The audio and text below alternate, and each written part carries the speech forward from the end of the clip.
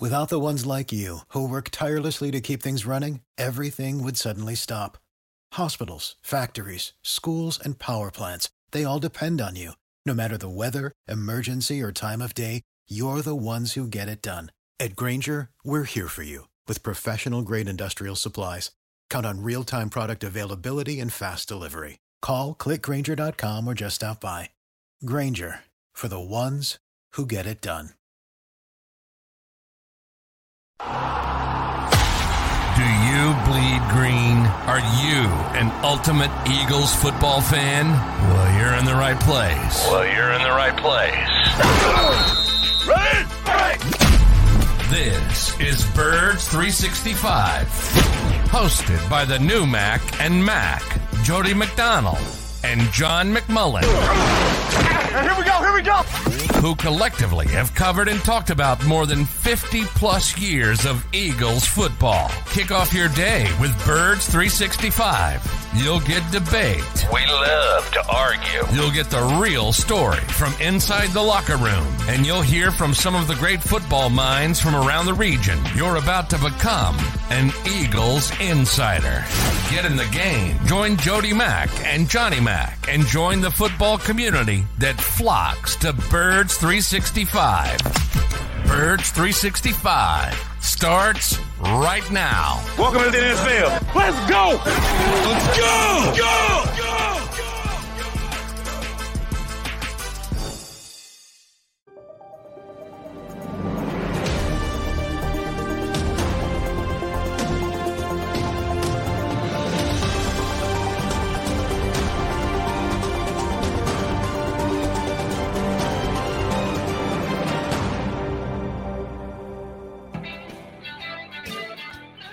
And a good Birds Wednesday morning. Birds fans, thanks for hopping in here on Birds 365. You got your Mac and Mac guys, John McMullen and Jody McDonald. We're hanging with you for the next 2 hours. We get that much closer to the return of Doug Peterson and it's Jacksonville Jaguars Sunday down at Lincoln Financial Field. Johnny Mac will tell us all about Coordinator Tuesday and if he learned anything from the coaches that he got a chance to question and listen to yesterday. But before we go there, John, if you'd be so kind as to allow me a couple of minutes here to defend Birds 365 generally and John McMullen specifically. Oh, wow. Yeah, go ahead. By all means, yes. You got 2 hours to do that. I'll wrap it up in 2 minutes. That's all it's going to take.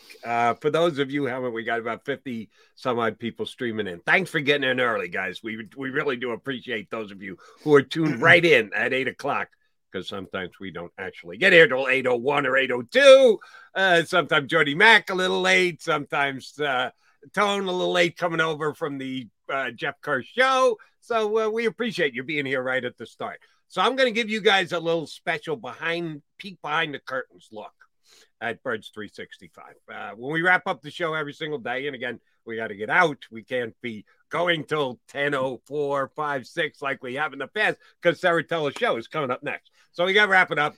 And then John and I and Tone will just say, hey, good show. Boom, got to go. And he gets the hell out. But John and I will stay in the boxes here for a couple minutes just to discuss the next day's show. Guests we're going to try and get on. And when we do that, we still have the feed open. And when we're on the air, we don't use those who comment much. And not that we don't appreciate you guys because we do, but I got John to talk to. John's got me to talk to. We always have at least one guest, if not two. So we don't have as much time to get into. Some of the other shows here on Jacob Media use the stream more than we do. The comments on the stream more than we don't. But I try and check in with them. I try and do it while we're doing the show, but it's not easy during a break. I'll do it or something like that because we're kind of busy hosting a show, so we can't be reading the screen on the side. And I read some of the comments after the show was over and done because John and I talked for a couple minutes. John dropped off, so I stayed on and I read some of the comments. John McMullen, Mr. Pessimism. John McMullen, I don't know if they used the word hater, but they were coming down on Johnny Mac for something he said in the final segment of yesterday's show, which, oh, by the way, I wholeheartedly agreed with. That's why I didn't call him out on it and say, Mr. Pessimism. I don't even know what I said, Joe. I'll explain it to you.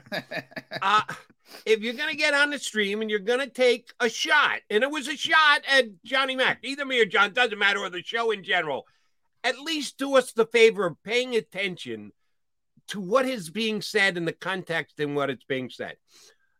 Two people specifically said it because you used the word unsustainable. Well, here's what John was referring to in unsustainable about the Pro Football Focus rankings and where the Eagles are right now. They're number one overall as a team.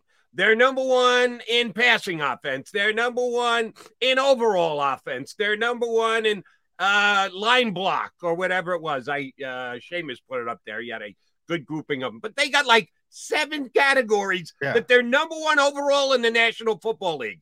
That's unheard of. No one is that good, that they're that good in every aspect of the game. And they are that highly ranked because they've only played 3 games. So if you don't think they can continue being the number one team in the NFL in this many categories, it's basically unsustainable. Exactly what John said. And that's why I didn't go, John, what are you talking about? John, you're a hater. Why? No, he's right. He's 100% right. It's certain things that they've done here in the first 3 weeks are unsustainable. It doesn't mean that they're going to fall apart. It doesn't mean that they're doomed to come back to the pack. And that means nothing. All it meant was, in the way in which John said it was, it's unsustainable for them to stay at the level in the Pro Football Focus power ratings that they have. And he was 100% right. So if sorry, I'm getting all worked up. Now I'm letting you go. I appreciate if you're going to critique John or myself, and feel free, because we get stuff wrong. I know I do. John less than me, but every once in a while we get stuff wrong. And you can call us on the carpet, but at least do so correctly. What John said, and there was 2 or 3 comments about, unsustainable. That's just McMullen be McMullen. He can't stand the Eagles' success. Blah, blah. At least get it right. At least call him on the carpet for what he should be called on the carpet for, or me on the carpet for. But John was 100% right. Right now, where the Eagles are at is probably unsustainable. At some point, they're going to come back to the pack in some of these categories. I apologize for using up 5 minutes of the show, but I thought it was necessary because you're calling my boy McMullen on the carpet. That's my job. When he says stupid stuff, it's for me to catch him and call him on the carpet, not you guys. But if you want to try, at least get it right in the context in which he presents it. Yeah. Well, I'm used to it. I'm used to people taking things out of context. Kind of rolls off the back. I've been around too many coaches. For some reason, it really bothered me yesterday, John. Yeah. The show is over and done with, and I read through a couple comments and go, what are they talking about? They're being completely unfair. Yeah, it's expected, and that's why I say when I say stuff, I know it's going to be taken out of context. I mean, that's what people do. They take short clips and they take them out of context. But yeah, I mean, look, and Nick Sirianni says it all the time. You don't want to be in the bottom 5 in anything. We talked about motion a lot in the offseason. He still jokes about it today. Joked about it when we were talking about tempo. Can't use motion in tempo. So he tweaks us because they've had a lot of success with tempo early in the season. Yeah, I mean, what you want to be is top 5, top 10 in as many categories as possible. And if you do that, you're a really, really, really good football team. If you're number 1 across the board, you're the best team of all time. Is that sustainable? No, I could lie to you, but and a lot of people want that, Jody. It's not sustainable. You'll see. But I'll never get the apology, Jody. I'll never get the apology. I guess I'm apologizing for them, which I really shouldn't do. But you got it from me. And just so you know, the categories John was referring to, team overall, they're the number 1 team. As per Pro Football Focus, I'm going to bring up a couple other media outlet power rankings in a second, but Pro Football Focus has them number 1 in the NFL. Overall offense, number 1. Passing offense, number 1. Pass blocking, number 1. Receiving, number 1.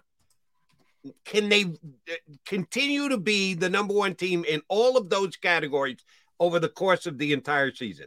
I don't think so. So that makes it unsustainable. So I agreed with John yesterday. I thought you guys were picking on him, which is just blatantly unfair. Power rankings. Jimmy Kempski, our buddy from Philly Voice, does a nice job of grouping them all after they come out, usually on a Tuesday, because you got to let the Monday night game play out. And then on Tuesday, all the media outlets will give you their power rankings. Eagles are pretty good. Now, some people, if you're overly sensitive, like those who were John yesterday, taking what he said out of context, you might not like the rundown that I'm going to give you here. Kempski uses 7 or 8 major media outlets that come out with power rankings on the Tuesday. NFL.com had the Eagles at number 1. ESPN had the Eagles at 3. The Athletic had them at 2. Bleacher Report had them 2nd. Yahoo had them 2nd, which I don't understand. Yahoo had the Bills still at number 1 and the Dolphins at number 4. Wait, didn't the Dolphins Bills just play? And somehow, well, those are like college rankings. It's not about head to head. It's about who you think is better. I would say the Bills are better. And if they played, 100 times, they're going to win probably 80 of them. But that's why power rankings don't mean anything. Right. Here's the way I define power rankings. They're a snapshot. Yeah. At that moment, put them in the order they should be in. And they're fluid. They can change. Next week, play more games up. Yeah, move guys up, move guys down. How you rank the Bills ahead of the Dolphins when the Dolphins just beat them, I can't comprehend. That I don't understand. So some of them were a little wacky. CBS had the Eagles number 1 overall, and Sports Illustrated, Johnny's Ballywick, had them at number 3. So they're 1, 2, or 3 everywhere. They're 1 in a couple of different outlets. They deserve to be. They have achieved what they've achieved through the first 3 games. Now the question is, can they keep it up? And it starts this week against Jacksonville, which is going to be a nice little test. John, I'm actually happy that the Eagles are playing the Jaguars this week. I don't necessarily want to see them play the Packers or the Bucks or the Rams, one of the other 3 top teams in the NFC. I don't need another cupcake that they're going to be able to roll over and be out to a 24-7 lead. And then we got to come out and go, yeah, but they didn't score any points in the second half. And you defend them by going, oh, it's human nature, Joe. Yeah, you get a big lead, you just take your foot off the gas. I don't want to hear that again. So I think this is a perfect matchup for the Eagles this week. Jacksonville provides just the exact test that this team needs right now. Yeah, and by the way, when I say it is human nature, I'm making excuses for the Eagles. No, yeah. That's what I believe. And other people, obviously, you believe a little bit differently, but I'm just pointing out you can't hate first week human nature. I'm good with it. Second week human nature. All right, now I'm starting to struggle with. Third week in a row, you're a National Football League team. You haven't figured out that your human nature got the best of you the last 2 weeks. Correct it. Well, I don't even put week 1 in that category. They didn't score in week 1, obviously, they haven't scored at all. So we all know that. But they put the game away. I think people forget that. They ran a textbook version of the 4-minute offense. They bled the clock dry. They didn't give the football back to the other team. That's exactly what you're trying to do. That's the goal of every team when they run the so-called 4-minute offense. So I think they did the job. I think they showed they were tested in week 1 and they showed a sense of urgency. Everybody in the building knew they were going to run the football, including the Detroit Lions, and they ran the football and they bled the clock. So that to me is impressive. Week 2, week 3, they weren't challenged. Yeah, those are human nature games. Nick Sirianni admitted it after the first one. He didn't admit it after the second game because he didn't want to go down that route. Because of what you're saying, Jody. You don't want to hear it. You don't want to double down on that kind of stuff from a coach's perspective. But that's what happened. I mean, you can pretend it didn't happen from Nick Sirianni's perspective, but that's what happened. They were never challenged. If they were challenged, my gut in these games, I always talk about games have personalities. My gut is they would have responded. If the field goal is returned, for instance, against the Vikings, or if Irv Smith doesn't drop the pass, my gut is they would have responded. They didn't they made all those mistakes, Minnesota, and you know, a little lackadaisical. Same thing with Washington, who couldn't get anything going until garbage time. That game was even more of a blowout, if you want to be honest. So, I don't have a problem with that. So, you know, you look at where the Eagles are. We talked about all the rankings, and Jacksonville is a much improved team with Doug Peterson coming in. You know, the Eagles, I think, are number 1 in offense in the NFL, number 5 in defense, by the way. For all you Jonathan Gannon haters, number 5 is pretty good. Jaguars are also top 10 in both. I think 6th offense, 7th defense, or vice versa. So, I mean, they've been playing really well. And you could say small sample size. Well, you know, Eagles are on a small sample size too. So if you're going to take the Eagles very, very seriously, you better take the Jags very, very seriously. And it starts with the quarterback, who's really talented, but they have a good defense. It's interesting. You know, probably the one thing both teams have done poorly, and really it was just week 1 for the Eagles, and that's tackling. And Jacksonville, the Eagles are, well, I'll look it up right now. They were 32nd. So we were talking after week 1. Now they're up to 26. So they're getting slowly better, incrementally better, correcting it. Jacksonville's 28th. Jacksonville's behind them as a tackling team. So maybe that's something to put an asterisk on. But they've been a really good team through 3 games. And, you know, when you're that bad for that long and you keep drafting players, I say it all the time, Jody. You wake up one day and you go, wow, we got some good players. We got a roster. I agree. I think they're a good test, good time. And again, we kind of disagreed on the Detroit game and the timing of it. You knew you had to play in Detroit. I just assumed playing week number 1. That was a closer game than I thought it was going to be. So the proof is in the pudding. Maybe I wasn't as right as I thought I was, but they did win the game. They had to win the game. They did win the game. They're 3-0. So I like the timing of it still. And this is the right time to get Jacksonville. You could make that same argument about Jacksonville, or you could have at the beginning of the season. Well, you don't want to play them early. Rather play them late, because by then they'll know they're still the Jags and not capable. No, this is actually a team I think that could get better and build confidence over the course of the season. Trevor Lawrence had a comment yesterday, a quote that tells me his confidence is not lacking. He believes in his team and is coming in here looking to move the ball against Eagle defense. But I think it's a really good spot. So far, the schedule, for me, has worked very well for the Philadelphia Eagles in the way that it has laid out. He's John McMullen. I'm Jody McDonald. We've got a Wednesday edition of Birds 365 coming your way. We got 2 good guests. Mike Gill joins us most Wednesdays early. He'll be up and aboard coming up in just a couple of minutes. And then a little bit later, EJ Smith of the Inquirer. We haven't had EJ on in at least a month. And I think he does a good job, very good job covering the Eagles for the Philadelphia Inquirer. And when he's hopped on here with us on Birds 365, he's also been very good. So we got Gil first, EJ Smith a little bit later. I'll check out a couple of the streaming comments. They're probably ripping me now for me ripping them. Okay, fine. Just keep it in the proper context, folks. Appreciate you tuning in here on Birds 365.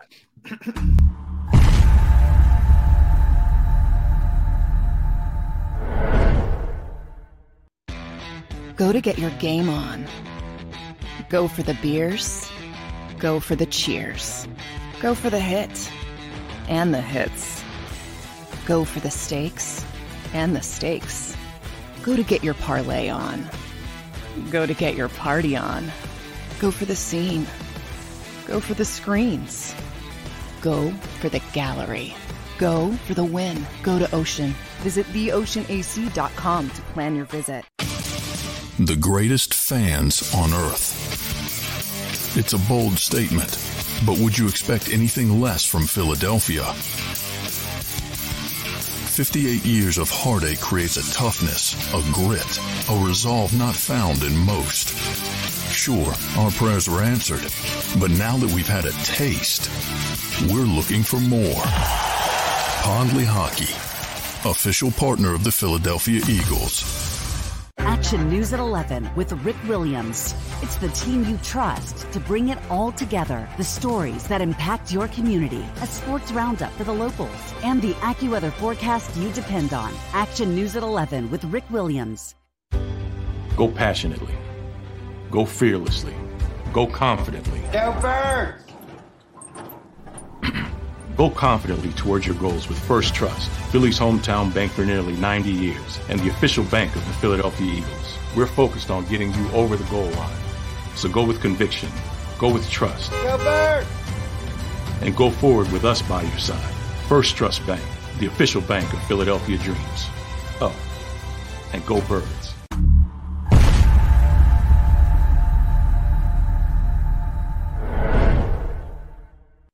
Welcome to Pond Lehocky. We've helped over 100,000 injured and disabled workers obtain benefits, as well as some of the biggest settlements in the state. If you've been injured at work, give Pond Lehocky a call.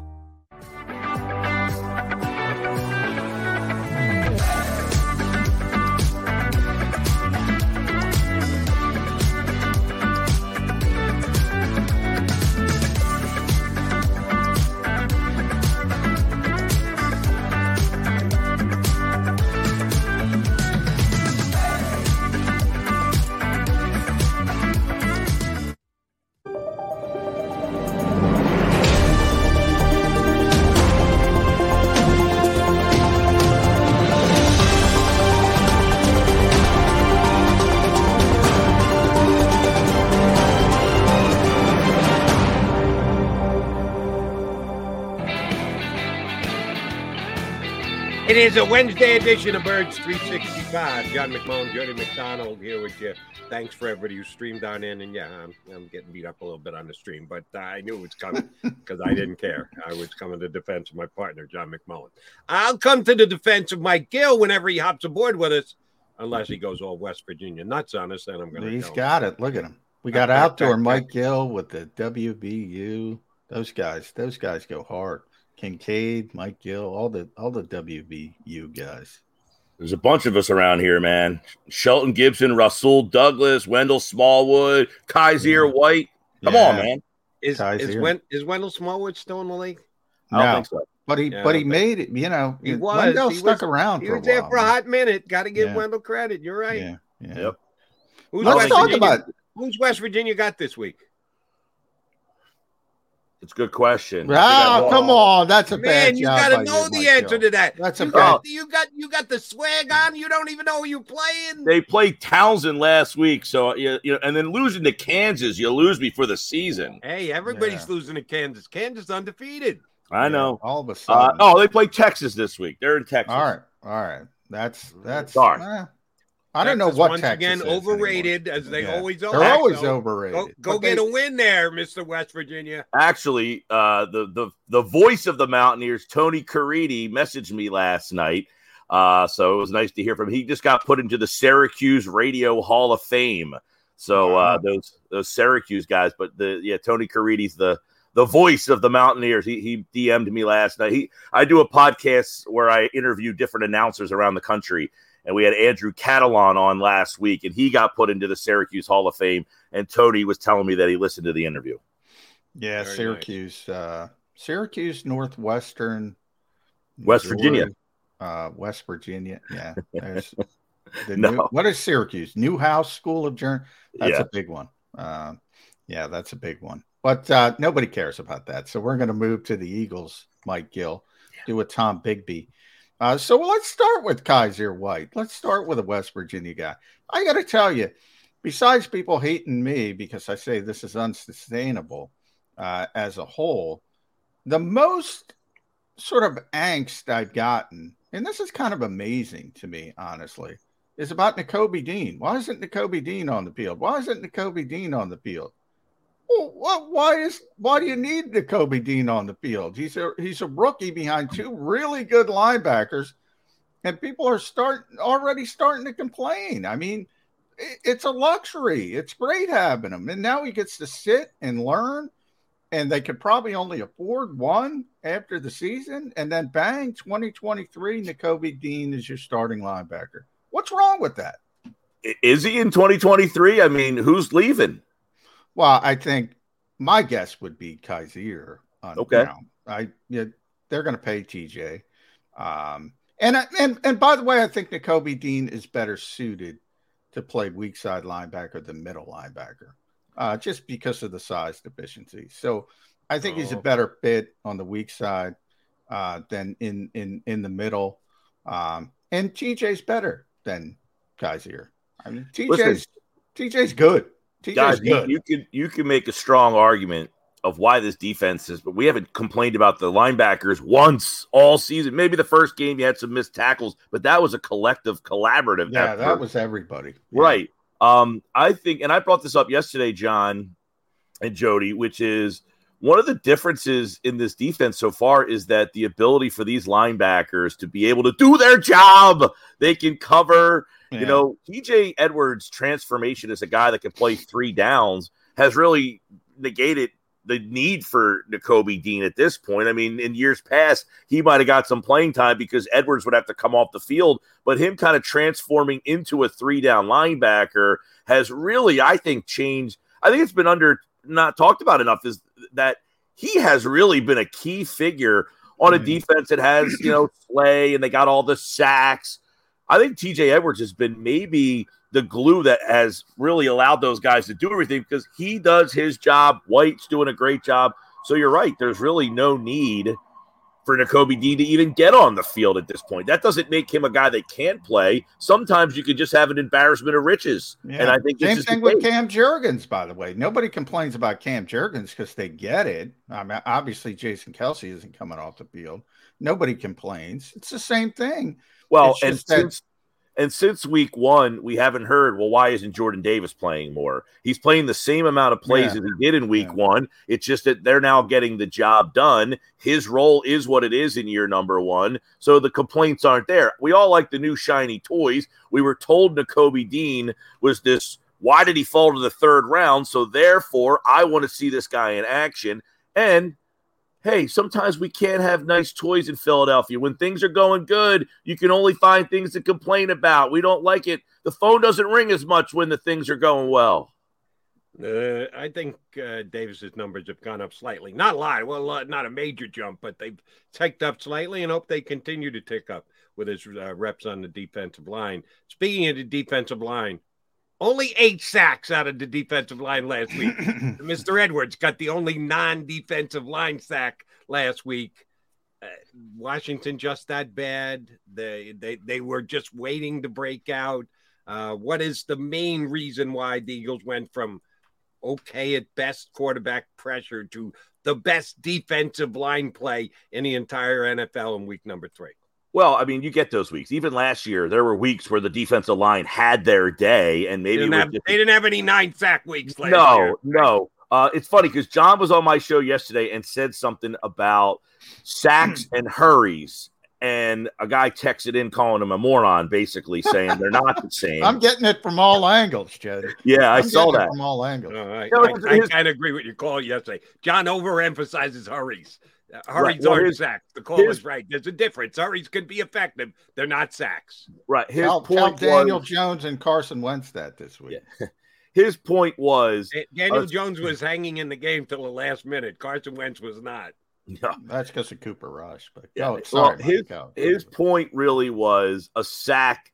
The clock stops. There's a loss of yardage, so it changes the down and distance, as opposed to a hurry where you get the ball back at the original line of scrimmage and the clock is generally stopped because it's an incomplete pass. That being said, the fact of the matter is you saw what Dallas did on New York. They didn't get as many sacks as the Eagles did, but they were equally effective. And I think the Eagles, look, are they going to have – that's the thing, and we talked about this, is if they're not getting the hurries and the pressure and the sacks, whatever excites you more – is John Gannon. That's the next evolution for John Gannon. Is he going to recognize that in game and say, we're not getting the same pressure we got against Washington. I need to do something more to generate it. So, yeah, they got plenty of it, and we should be happy and excited about it. But if they're not getting it this week, he's got to find a spot and a way to get it. If his game plan is, let's get pressure with 4, and it's not coming, well, then you need to send 5, and you need to disguise it, and you need to figure it out. That's the next evolution for John Gannon to win people over. Yeah, and I think, I'm going to defend myself here. It's not that I don't like sacks. I think people don't. Sacks are always good. Sacks are never bad. It's never bad play. I just mean, look at the difference between Kirk Cousins and Carson Wentz. Same pressure. Carson holds onto the ball. Kirk doesn't. Kirk throws it up for grabs. Darius Slay, red zone interception, red zone, Avonte Maddox, interception. Good things can happen from pressure. Sacks are never bad, but good things can happen from pressure. I think people don't. Well, and that's how I tried to explain it is, yes, the result of the sack is better, but the hurry also initiates the ability for turnovers, interceptions, getting strip sacked, having the quarterback make decisions he doesn't want to make because he could be as simple as an incompletion on third down. Could be, a hurrying up of the quarterback. Mike, a strip sack is a sack. It's not a hurry. Yeah, strip sack is a sack. Yes. Well, I'm talking about where the quarterback maybe fumbles, or maybe where he pumps because he's trying, and then the ball comes squirting out. Stuff like that. But you're right. And that's why you're being literal on me, man. You're being literal. I'm being 100% literal because I disagree with John. Hurries are good. Sacks are great. If you have to put them in a preferential order, sacks first, hurry second. And I don't think there's any debate. Yeah, but you don't have to. There are some people that say hurries mean nothing. That's unfair. That's inaccurate. Sometimes you could have a hurry. If you're just looking at the statistical markings, you can have a hurry and a guy can throw a touchdown pass. True. I don't know anyone who's ever thrown a touchdown pass when sacked. It has never happened in the history of the National Football League. It's all about I don't know how you can equate hurries to sacks. Sacks will always be better than hurries or pressures. Real quick, another week, another player of the week for the Eagles, Brandon Graham, NFC Defensive Player of the Week for the Eagles. By the way, and he's a hurry monster. Yeah. By the way, that's unsustainable. So get at it, baby. They're not going to have a Player of the Week every week, but they have. It's unsustainable. So we'll get angst. Let's move on to Doug Peterson, Mike, and his return to Lincoln Financial Field. This is a good team, man. It's a small sample size, but they lead the NFL in turnover differential. That's something the Eagles stress. The Eagles are very good as well. I think they're third in the league. Jacksonville's number 1. They have tremendous talent. It starts with back-to-back consecutive number 1 overall picks, and they both look like number 1 overall picks now that they have a adult in the room coaching instead of somebody, trying to do what he's trying to do at certain bars around the country after a loss. However, you always have that it's Jacksonville tint, and it has been a bad organization. Sorry, Tony Khan, who was in town tonight, Leah Core Center, AEW Wrestling for your wrestling fans. So he's in town early. Do you believe the Jaguars? Do you believe in this turnaround? Is this a good football team? I do, and I said at the beginning of the year, I think they could be one of the teams, I think it's 17 out of 19 years a team goes from last to first, and they were one of the teams to keep an eye on. Not because they're great, because that division is down rotten. And they've got a lot of talent on that team. They just kept stockpiling that you didn't hear about because they weren't winning. Then you had the whole distraction with the coach. But I think we're seeing this around the league, that the change in culture, it doesn't always lead to wins. And I don't know that Jacksonville is going to be 13-4 or 12-5. They might win that division at, 10-7, but that's a huge turnaround for them. And a part of it because, you talk about the defense. They've been piling, Walker and Lloyd is on that team, Griffin.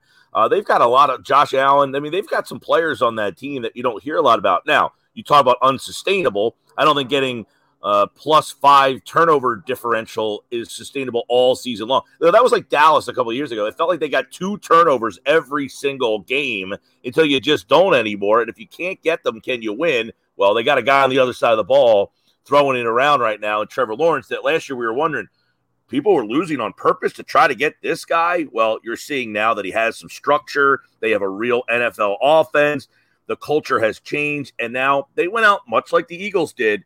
Not as high profile, but they got receivers that put them all over the place around this guy. We are all scratching our head. They paid money for Christian Kirk and Zay Jones. Yeah, by the way, the Eagles wanted Christian Kirk, and but they didn't want to pay that for Christian Kirk. Exactly. And they said, "Yeah, thanks." But they really like the player, so it's not like he's not a good player because he got overpaid. And sometimes when you're Jacksonville, you got to pay a tax for being Jacksonville until you get good. Until you get good, and then people will start and want to come play for Trevor Lawrence. Yeah, they feel like a team though that has definitely changed their culture. How many wins is that going to lead to? Don't know, but in that division, probably more than their roster says. Mike, I asked this of one of our guests yesterday. I forget which one. I apologize for not remembering, and John as well. Doug Peterson knows a bunch of the Philadelphia Eagles. He certainly knows the town. He knows Jeff Lurie and Harry Roseman, but I don't think they're going to have any impact on the outcome of the game. But the guys that are on the field surely can. And some of the players on the Eagles certainly know Doug, having played for him, guys that have, go back to the 2017 Super Bowl season. Where is the advantage more felt? Doug's knowledge of the Eagles or the Eagles' knowledge of Doug? Is there an advantage to be had this week because of that? I would imagine the coach knows his players better than the players know his coach sometimes. I mean, at least they think they do anyway, right? Like, we've coached these guys. We know what they're good at. We know what their pluses are, their minuses, their strengths, their weaknesses, as opposed to, I don't know how much Doug even worked with the defensive players, right? I mean, how much hand did he have? Yeah, that was all Jim Schwartz. Yeah, right. But, guys love him. Brandon loves Doug Peterson. But I would think player of the week. And the Eagles coaching staff, none of these guys other than Stoutland. Now, Stoutland might be interesting. He might be a guy who has a lot of input this week who said, hey, I sat in the room with Doug and we designed plays and I know what he likes to do on third down in that situation. So I think Stoutland could be a key kind of guy in this situation there on that side. But I would imagine Doug. Now, how many guys really, though? The skill players, none of them were here. Goddard. So, I don't know how much input Doug will have in terms of the Eagles' offense because that personnel is a lot different and it's a completely different coach's calling. But he might know on the defensive side of the ball, hey, I know Fletch really likes to get over-aggressive in this spot. Let's do that. Brandon, same thing. A lot of players on the defensive front are still here, but most of the guys in the secondary are gone. The linebackers are obviously different. But it should be a fun chess match to see it all kind of unfold. Yeah, here's my concern from the coaching perspective, and maybe you bring up Stout is the most important coach for the Eagles. Well, he might be every week, but this week particularly because of his intimate knowledge of Doug and the offensive game planning. Similar for Jacksonville, though. Nobody knows Nick Sirianni better, with the possible exception of Shane Steichen, than Mike McCoy and Jim Bob Cooter, and they're both on Doug's staff. Mike's the quarterback's coach. Jim Bob is the passing game coordinator.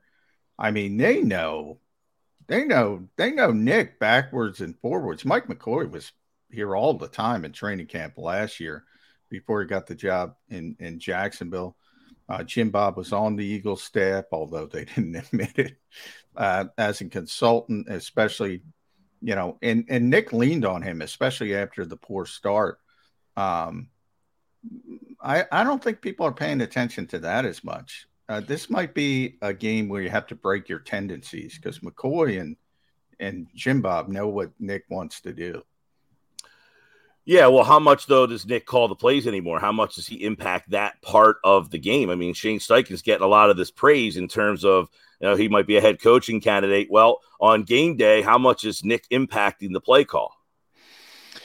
Well, no, on game day, and Nick is very vocal about this. It's his offense, and he wants a stamp on everything.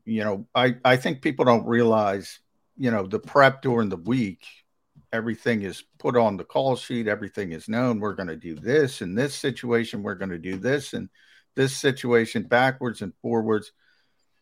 There's a little bit of a change, and Nick always says, because people are different. So if you and I work for 40 hours and, we got everything, we're on the same page, but you're doing it or I'm doing it, it's going to be a little bit different, but not much. So that's that. Nick's very involved with this offense, very involved.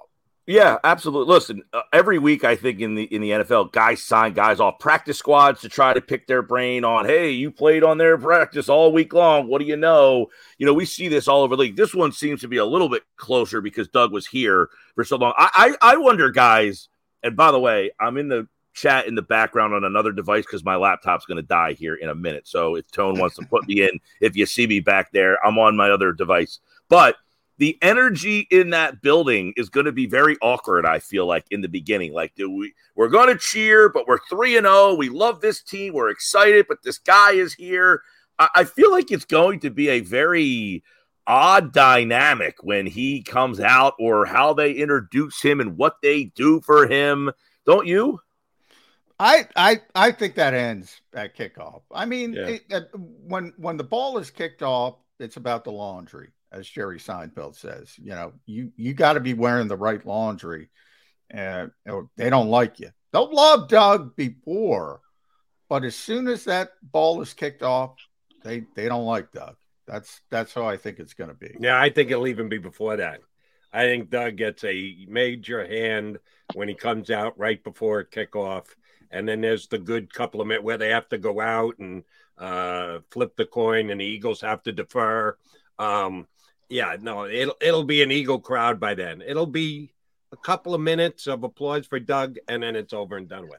Did they put a video up? Does he get a tribute? No, Is there nothing? That's no video, huh? No, that's for no JJ Redick video, like the wave.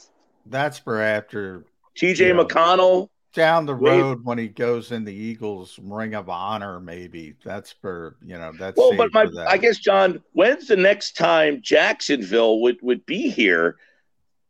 8 years, 10 years, 14 years? Probably eight years. But I mean, in the case of Doug, if he retires at some point, they'll probably have an anniversary, of the Super Bowl team down the road. Those are what those moments are for. He's coming back as a visiting coach. We already saw it with Andy Reid. Yeah, nice cheering, and then you get down to the game. Did they or didn't they have a video tribute for Andy? I think they did. I think Gil's onto something. I think that the Eagles could put up. They got enough video to play with. Something that certainly signifies the Super Bowl win, because that's an Eagle achievement, along with a Doug Peterson achievement. He's got to be center stage of it, but you can certainly add to it. So it's not something like the crowd's looking up. Why are we looking at this? Oh, we're looking at it because we won the Super Bowl. That's right. Doug was in charge. Well, here's a question. I think they may go video tribute. A short one, not more than 30 seconds. Yeah, like a quick, welcome back, Doug, and him with the hands up and the confetti falling down, and maybe him and Nick, shaking the head. I imagine, and that's why I'm like, the energy in that building is going to be really weird, because people are going to be like I don't know.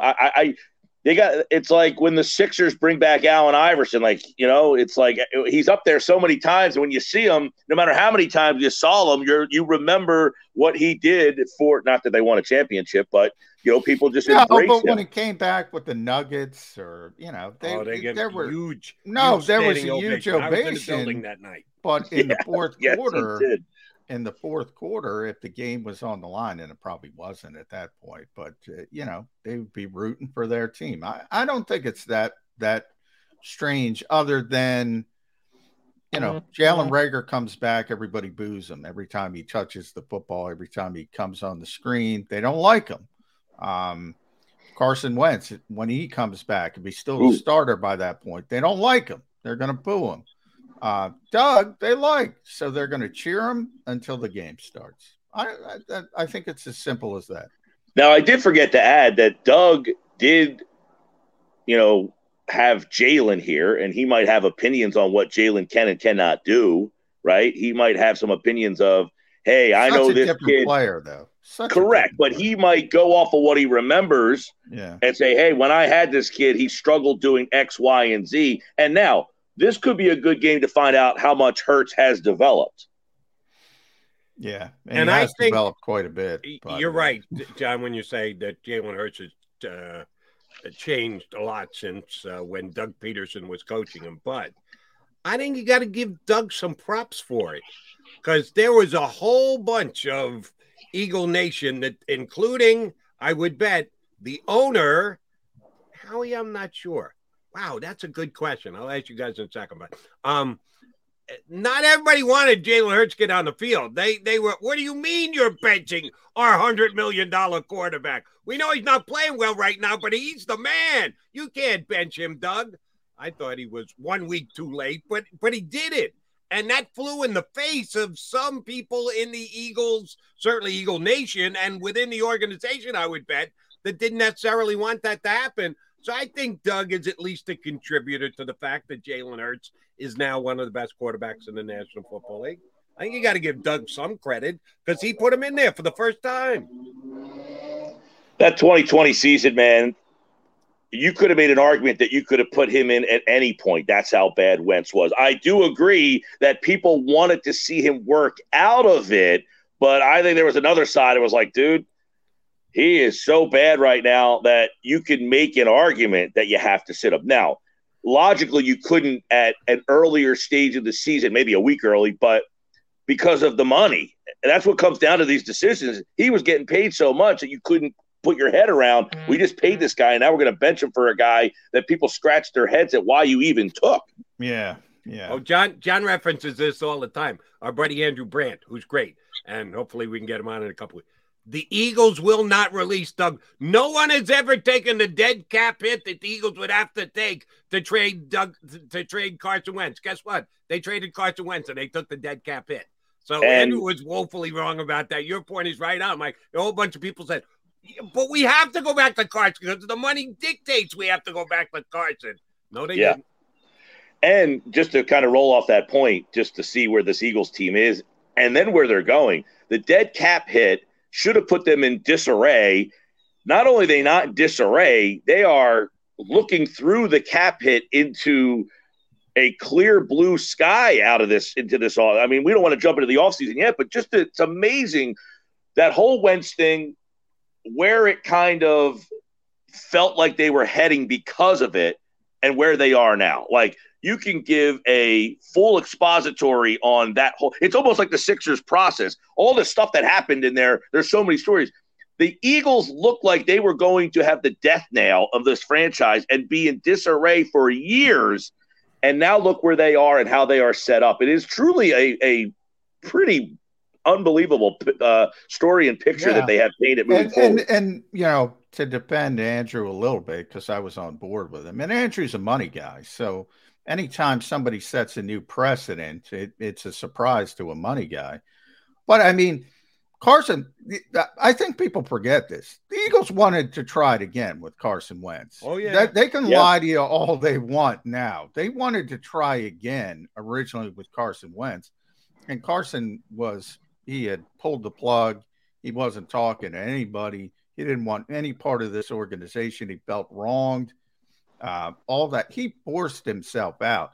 So ultimately, and this is where I put myself and Andrew, we're in the category, well, Jeffrey's still not going to do it because we didn't think he would take that hit. Now, to his credit, he took the hit, and to Howie's credit, they got an amazing return for Carson Wentz as well, considering where he was, the money he cost, and all that kind of stuff. But make no mistake, the Eagles wanted Carson Wentz back. And if they tell you differently, they're lying. I'll tell you that right now. They wanted him back. I would agree. I would agree that they were hopeful that it could have worked out, mainly because, number one, they paid him. Number two, I don't think they were really sure that Jalen Hurts could evolve into the player that we're seeing right now. And I'm not sure They were looking at Russell Wilson, Deshaun Watson this offseason. That's revisiting his history as well. So I just want the record to show, and I want people to go through my timeline at Mike Gill Show. I was all about giving Hurts a full season here and seeing him, and I got hammered. This summer sucked because of people coming after me for that. Yeah. Well, trust me, you're not getting an apology, Mike. Did I think it was going to be what I'm watching now? No. But I think what is undersold about what is so special about Hurts, and I'm not saying special in a Tom Brady or Aaron Rodgers talent way, is that this guy sees something and works at it tirelessly to make it better. And it sometimes for some guys, it works instantaneously, and that's the society that we live in. And other guys, it takes 2-3 years. I'm 45 years old. I'm not some like old head where I'm like back in my time, but it took quarterbacks 2-3 years to make that jump. And maybe Hurts is just an old soul that it's taken him 3 years to kind of make the jump. And I hate the Josh Allen comparisons, but Allen was an inconsistent thrower, bad decision maker, and then voila, I got Stephon Diggs, and now I'm an MVP candidate. And I think Hurts is going through a similar process of the game slowing down. He's incorporating it better. I worked my ass off, and you also gave me weapons. What a help. Yeah, A.J. Brown's a big part of this as well. And, Nick Sirianni, to go back, during his interview, a large part of his interview was, how can you fix Carson Wentz? The Eagles were trying to go in that direction, but they couldn't go in that direction. And sometimes very similar to Doug Peterson over Adam Gase and Ben McAdoo, very similar to Nick Sirianni over Josh McDaniels. Sometimes it's better to be lucky than good. And then people say, oh, look at what they did with Jalen Hurts. They didn't know what they had with Jalen Hurts. Let's be honest. So if we're talking about Hurts and his development, John DeFilippo was the guy who got a lot of credit for where Wentz was. Who would we say is the guy that needs to be on Hurts's hip pocket there moving forward? Oh, I think you just said it, Mike Gill. Jalen Hurts. Because at least from what's being reported, he is such an extra effort guy.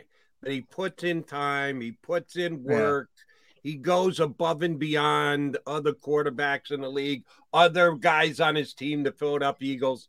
I'm not trying to short sell the quarterback coach or Steichen or anyone on the Eagles coaching staff, but I think Jalen gets more credit than anybody else for the improvement of Jalen Hurts. And I like that answer. I guess the question moving down the road is, let's say Shane Steichen gets head coaching job and he's gone. Are we going to wonder? Oh, my God. Do you mean that mean he can't exist?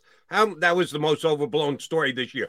2 straight years in a row in the same offense. That's the reason that Jalen Hurts is going to become a player. No, it's not. It's because of what Mike Gill just said. Jalen Hurts put in the effort. Yeah. Jalen Hurts made himself a better player. Howie Roseman made him a better player by giving him A.J. Brown. All those things come before. 2 years in a row in the same system.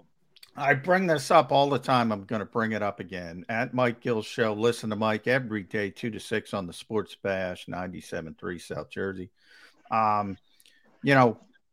People forget 2016, 2017, before the 2017 season, Carson Wentz went out to work with Tom House and company in Southern California.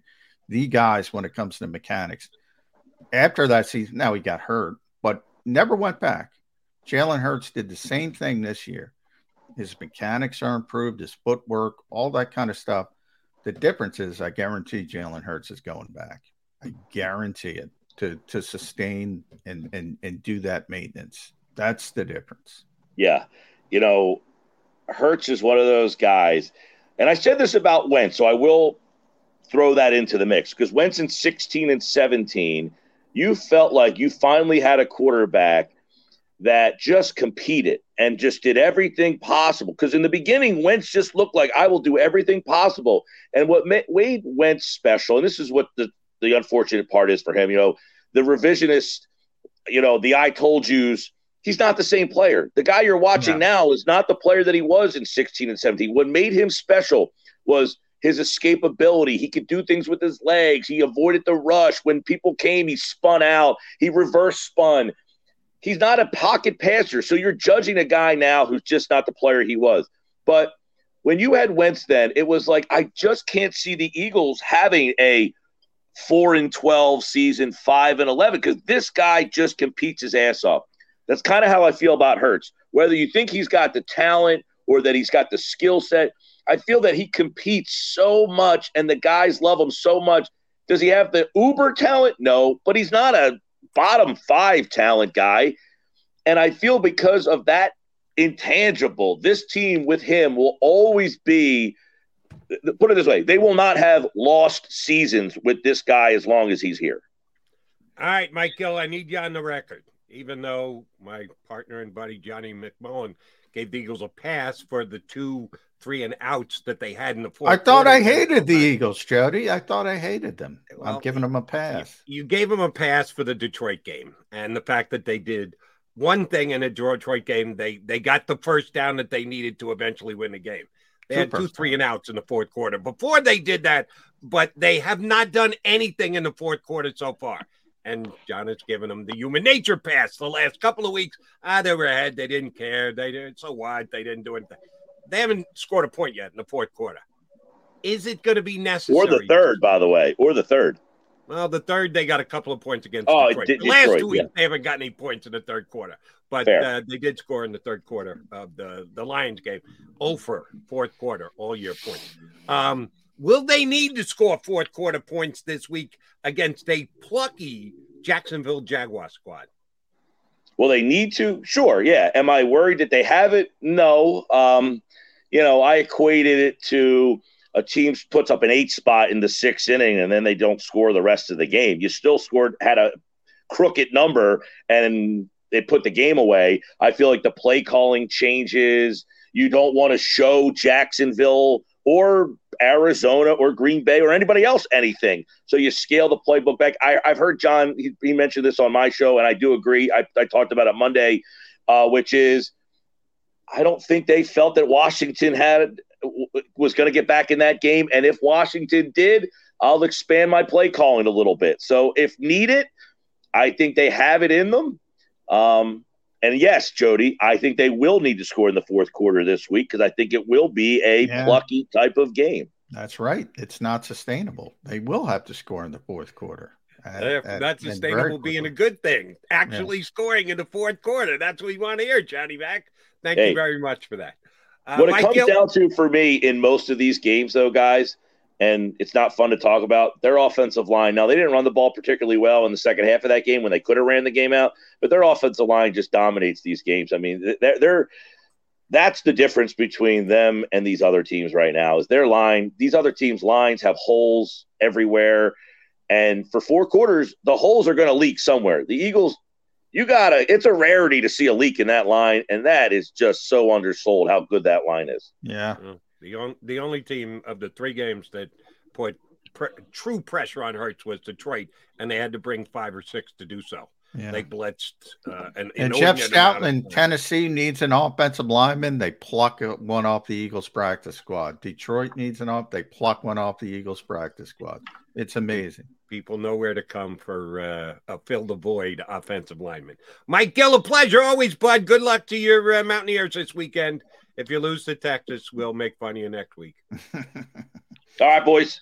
Thanks, Mike. Mike Gill from the Sports Bash down the shore, 97.3 ESPN, hopping in with us on Birds 365. All right, Johnny Mac, Jody Mac. Your Mac and Mac guys coming back. We'll get E.J. Smith from the Inquirer up a little bit. I want to ask John about what's the Poe quote? The Raven no more? Quote the Raven no more? Quote the Raven no more. That's us here in Philadelphia because he's low Ravens moving on to bigger and better things in Tennessee, which at least is a we got to talk about Stout. You go back to the Nate Herbig picked up on waivers immediately by your Jets. William Dunkel, nobody knows who he is, gets cut. Pittsburgh signs him 2 days later. There was another guy Jack Anderson, kind of was the 54th guy, loses out to Josh Sills, picked up on waivers by the Giants. Coyote Awasika gets plucked by Detroit. Raven Clark gets plucked by Tennessee. It's freaking amazing. They had They got 10, 11 offensive linemen now. They have Brett Toth, Andre Dillard on the injured reserve. They have 11 guys now. Add 5 to that. They have 16 NFL offensive linemen when they started this thing. It's amazing. Forget about the quarterback factory. The Eagles are more a hog molly factory, if I can borrow a term used by a now extinct board. Save big on brunch for mom, all in the Kroger app. Get 16-ounce packs of flavorful Angus 90% lean ground sirloin for $4.99 each with a digital coupon. Then buy 2, get 2 free on 12 packs of delicious Coca-Cola, Pepsi, or 7-Up, all with your card. Shop these deals at your local Kroger, less than 5 miles away. Or tap the screen now to download the Kroger app to save big today. Kroger, fresh for everyone. Prices and product availability subject to change. Restrictions apply. See site for details. Former general manager of the New York Giants. They just keep churning them out on the offensive line under Stoutland here in town. John McMullen, Jody McDonald, coming back here on Birds 365. Stay with us.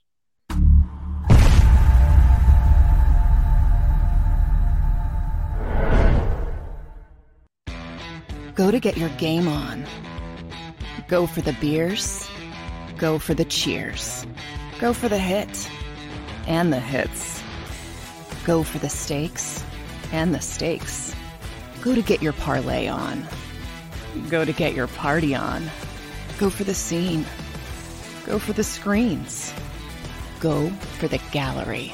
Go for the win. Go to Ocean. Visit theoceanac.com to plan your visit. The greatest fans on earth. It's a bold statement, but would you expect anything less from Philadelphia? 58 years of heartache creates a toughness, a grit, a resolve not found in most.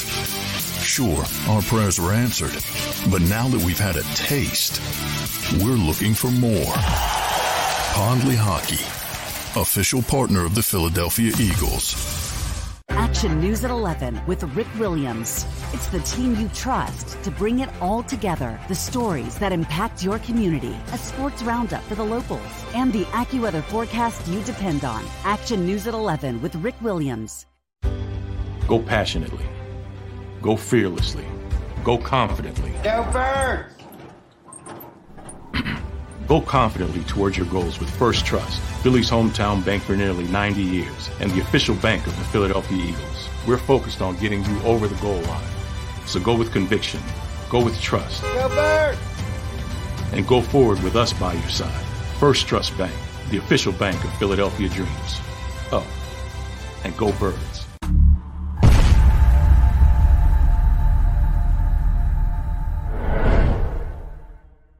Welcome to Pondley Hockey. We've helped over 100,000 injured and disabled workers obtain benefits, as well as some of the biggest settlements in the state. If you've been injured at work, give Pondley Hockey a call.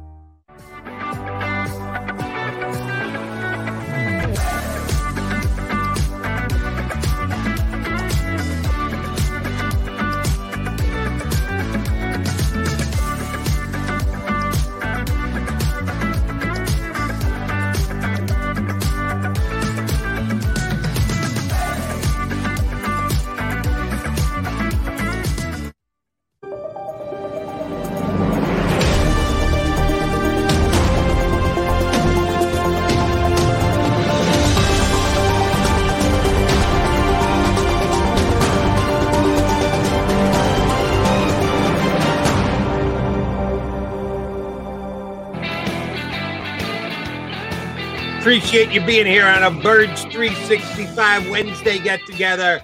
Johnny Mac, hanging with you. EJ Smith going to jump aboard in less than 20 minutes from now.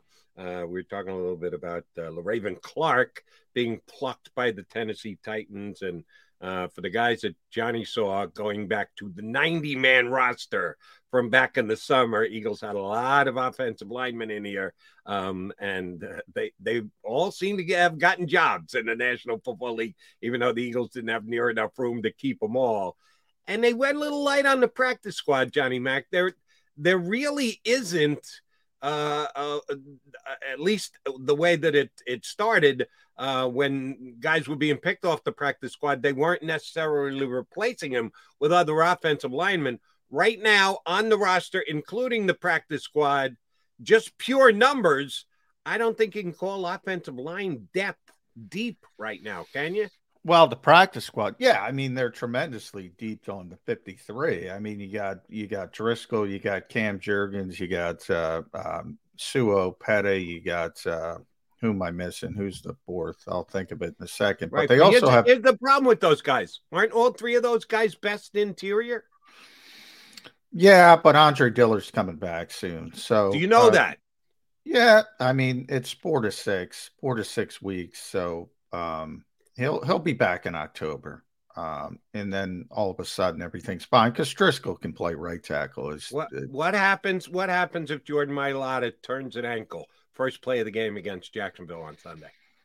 Oh, that's the easy one. No, I'm sorry, you're right. That's the hard one because Lane would be the easy one because you just kick. It's difficult without Dillard. It's a little bit difficult because right now it will be Jack Driscoll playing left tackle, and I don't think that's a good plan. But that's only the plan because you're down to your third left tackle because Andre's already out.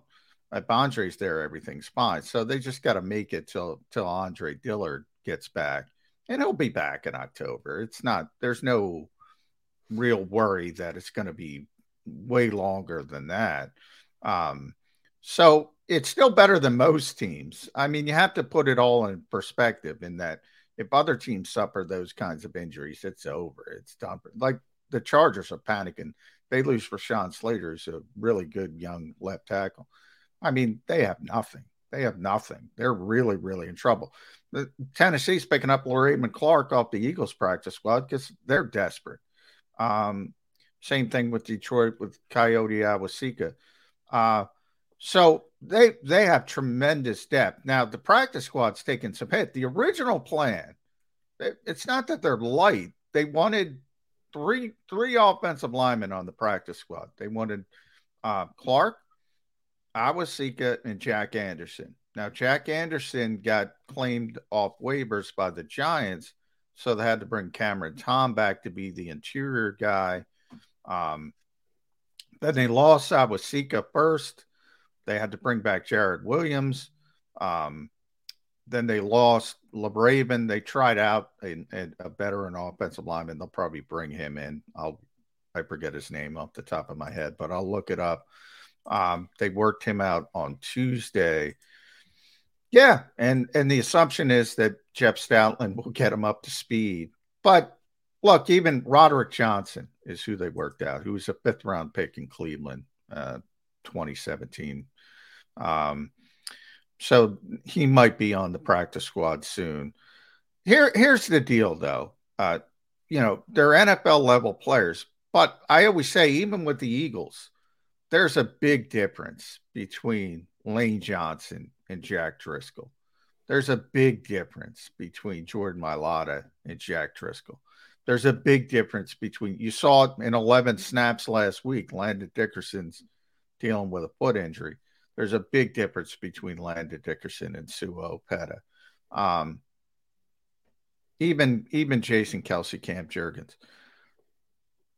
They're good. They're better than other people, but you don't want to lose those guys. You don't want to lose the Eagles' starting offensive linemen are spectacular. You don't want to lose them. All right, then let me ask you this question, and you may have the answer. I probably should have the answer. I don't. I'm admitting it. That's why I'm asking you. The protection of the practice squad players that was in place last year, is it in place to the same magnitude this year? That was a COVID rule. They did away with it. They did away with it. So there's no protection. No protection whatsoever on the practice squad guys. Then there's nothing Howie Roseman could have done, because if they did and they were protecting other guys, like maybe some of the young D-backs that they traded for or whatever, there's no protection of practice squad players. No protection. The only protection is generally guys, depending on the situation here in Philadelphia, they probably, their agent will go, look, LeRaven's got an opportunity in Tennessee to be on the 53. Do you want to elevate him? The Eagles have a spot, remember. They're only at 52. They've been holding that spot for some flexibility. If there's other injuries, whatever they have to do, they could have said, we'll elevate him, and he probably would have stayed here. So they made that decision. They're probably going to elevate Britton Covey, but we'll see. Britton Covey, I always say Covey. And we'll see, but they need that flexibility. And then coming down the pike, Tyree Jackson is going to be in the mix at some point. I just mentioned Brett Todd. They're on the PUP list, so they're eligible after week 4. Andre's going to be back in October, so they're going to have to make some decisions. In the case of LeRaven Clark, they know Andre Dillard's coming by the end of the month. Worst case scenario, October I'm talking about. It's going to be I was going to say the end of the month is in 3 days here, John. Yeah. I'm talking, but the game is October. The Jacksonville game will be in October. So they're kind of, you're rolling the dice a little bit, and the hope that you can last a couple weeks and you won't need, and you hope you don't need Andre Dillard at all for the whole season. You hope Jordan Mailata is there for 17 games. But that's sort of, every team has to go through those decisions, and they let LeRaven walk, and they'll persevere. So anytime a guy gets signed off another team's practice squad, it's not like a waiver claim. It's purely a negotiation by a player with an agent that you say, listen, we're thinking about adding them to our 53-man roster. Are you good with that? Because the way you described a potential conversation with LeRaven Clark's agent and Howie Roseman, that they would give the Eagles a chance to say, oh, no, we'll elevate him. We can't afford to lose him from the practice squad. We'll find that 53-man roster spot. It's not as soon as the other team puts a claim in for him and guarantees him a place on the... They get. You can sign anybody off anybody's practice squad each week until Tuesday. You can't sign anybody, so you have until Tuesday. From after a game till that Tuesday, you can sign anybody off anybody's practice squad. That particular player, as long as you give him a 53-man roster spot, is what the Eagles did with Janarius Robinson. And the guarantee is you have 3 games. So if you sign, you get 3 games. You get 3 game checks minimum. LeRaven Clark is getting 3 game checks minimum. Now, it's up to the player. The player can just say, I'm gone. Or he can give the Eagles a heads up and say, look, I have an offer. Nate Sudfeld, when he came to the Eagles, he didn't want to stay in Washington, so he just left for whatever reason. It's up to the player. I mean, if you have that offer, you can go. You don't have to get the Eagles' permission. You don't have to give them an opportunity to match. You don't have to give them an opportunity to put you on the 53. You can just go if you want to go. But a lot of teams, when they have good relationships, and that's usually the case in Philadelphia, they will give the team a heads up and say, look, I have a 53-man roster spot. If you want to put me on the roster, I'll stay. But if you don't, I'm going to go because it's a lot more money. That's generally how it happens. Have you ever heard a story of a player who was informed by a team other than the one he's on the practice squad, saying, we want you. We're going to pick you up. We're going to put on our 53. And the player went to the team that he's presently with and said, listen, I really don't want to go. I like it here. I'm comfortable here. I love the coaching staff, blah, blah, blah. And the team says, we love you too, but right now we don't have a 53-man roster spot for you. We can't. We're up against the numbers. There's nothing we can do about it. So feel free to stay. We want you to stay. We'll understand if you got to go and take that guaranteed 3 games. But if you want to stay, know full well that we still love you as an organization. Anybody ever turned it down? Yeah, there was somebody on the Eagles. I'm going to have to ask Zach. Zach Berman has the steel trap. It happened a couple of years ago. Somebody with the Eagles had an opportunity and just stayed on the practice squad. But I can't remember. I'll try to remember. I'll try to ask Zach as well. That's a pretty good sign. When a player makes that kind of a decision, that tells you got a good organization in place, that the people want to And by the way, to give you an example of the other, which is more typical, Sue Opeta, Miami wanted to sign him. And he told the Eagles, look, I have an offer, and they elevated him from the practice squad. So that's the more typical. But there was one guy who turned down a promotion to a 53. And I'll ask Zach. I can't remember it. The mind is going, Jody. All right, one more quickie, and then we'll punch up B.J. Smith. He's going to join us in a couple. During the last break, I ran upstairs to get a coffee refill. My wife is watching the news, as she always is. She said they just described Hurricane Ian as, right now, bigger than the state of Florida. Yeah, it's right there on Category 5. So I know Miami's getting out early to where are they playing? Tennis. And didn't Tampa go to Miami to avoid being in Tampa when the hurricane hit? And now they're getting out of Miami too. Yeah, that's we're gonna have a football interrupt this weekend, John. It's not going to go smooth sailing around the National Football League. Now, it might not affect the Eagles. Jacksonville will get up here early. They'll probably leave earlier than scheduled. Maybe they'll all be at the AEW match tonight. Are you going? Yeah, maybe. I am not. I got too much work to do.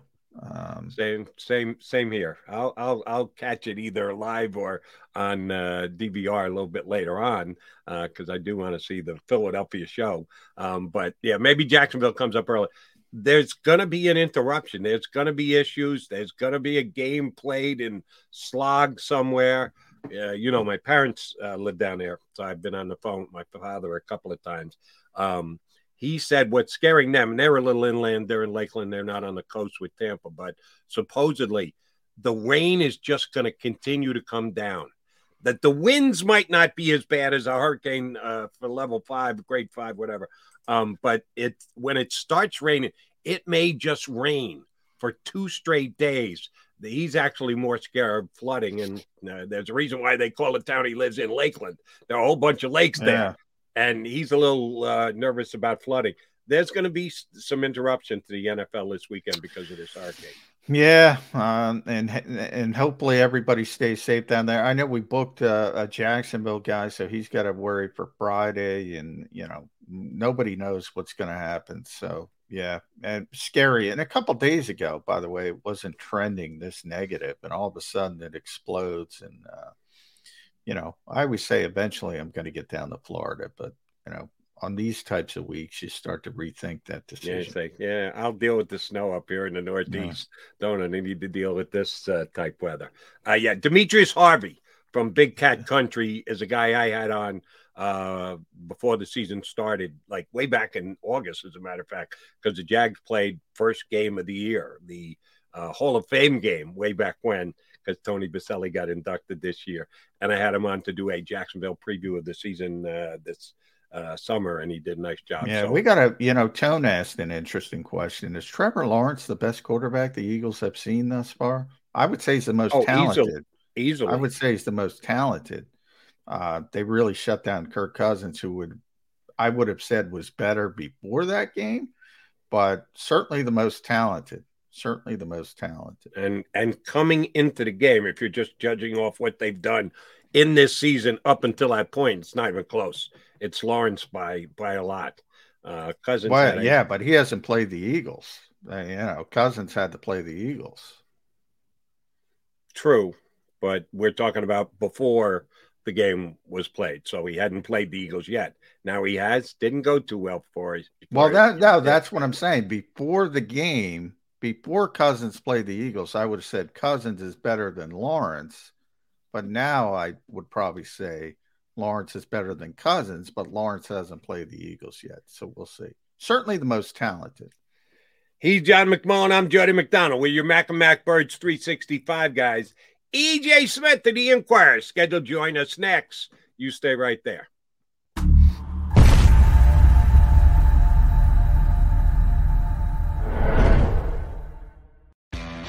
Go to get your game on. Go for the beers. Go for the cheers. Go for the hit and the hits. Go for the stakes and the stakes. Go to get your parlay on. Go to get your party on. Go for the scene. Go for the screens. Go for the gallery. Go for the win. Go to Ocean. Visit theoceanac.com to plan your visit. The greatest fans on earth. It's a bold statement, but would you expect anything less from Philadelphia? 58 years of heartache creates a toughness, a grit, a resolve not found in most. Sure, our prayers were answered, but now that we've had a taste, we're looking for more. Pondley Hockey, official partner of the Philadelphia Eagles. Action News at 11 with Rick Williams. It's the team you trust to bring it all together. The stories that impact your community. A sports roundup for the locals. And the AccuWeather forecast you depend on. Action News at 11 with Rick Williams. Go passionately. Go fearlessly. Go confidently. Go Birds! Go confidently towards your goals with First Trust, Philly's hometown bank for nearly 90 years, and the official bank of the Philadelphia Eagles. We're focused on getting you over the goal line. So go with conviction, go with trust, Go Birds! and go forward with us by your side. First Trust Bank, the official bank of Philadelphia dreams. Oh, and go Birds.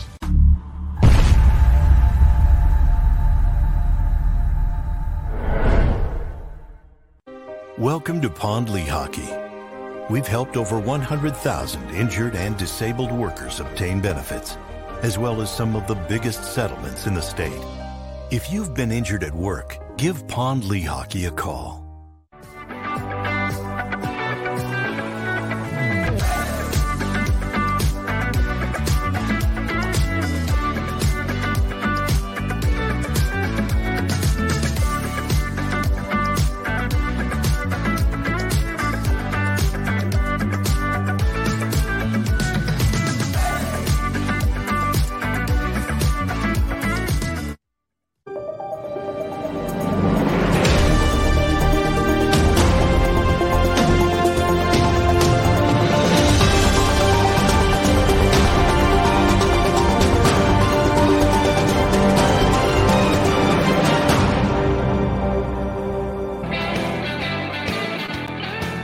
Appreciate you streaming in here on Birds 365. Jody Mac, Johnny Mac, with E.J. Smith from the Inquirer, who looks ready to go out and practice. You look like you're all loose, E.J., ready to go out and get some work in. You know, the Eagles have some questions along the offensive line, with LaRaven Smith being LaRaven Clark, yeah.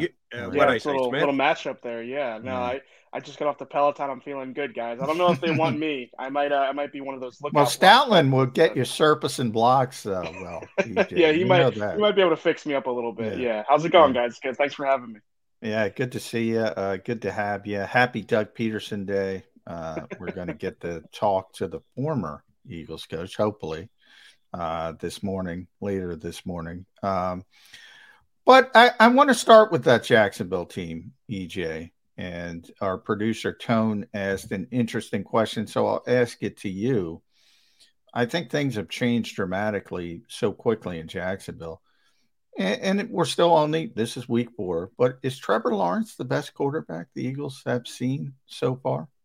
I was thinking about that yesterday, and I feel like it's a yes. Yeah, I mean, Kirk Cousins is kind of right on that borderline of is he elite? Is he not elite? I feel like with Trevor Lawrence, it's a little bit more over the top of that sort of Mendoza line of quarterbacks against the Eagles defense. I mean, he's the type of quarterback that's only going to get better from each week in and week out, especially as he gets more comfortable in Doug Peterson's scheme. And I mean, he's really talented. I mean, I watched that game against the Chargers, and it's like, man, this guy can throw 40 yards on a rope. You know, it's just the way the ball fires out of his hands and just kind of his understanding, even at this early in his career of the game. It's he's pretty special. And, obviously I'm not the first one to make this comparison. I'm not going to be the last one, but they do have some 2017 Eagles DNA going on. I mean, that offensive performance against the Chargers, that's a talented defense, and they had 38 points and they had 3 red zone field goals. They left a lot on the table. So, I think this is definitely probably the best offense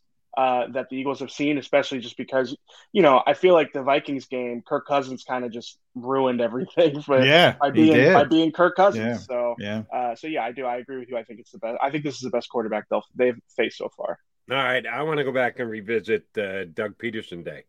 John knows I like my hypothetical questions, and I'm going to run one by you, EJ.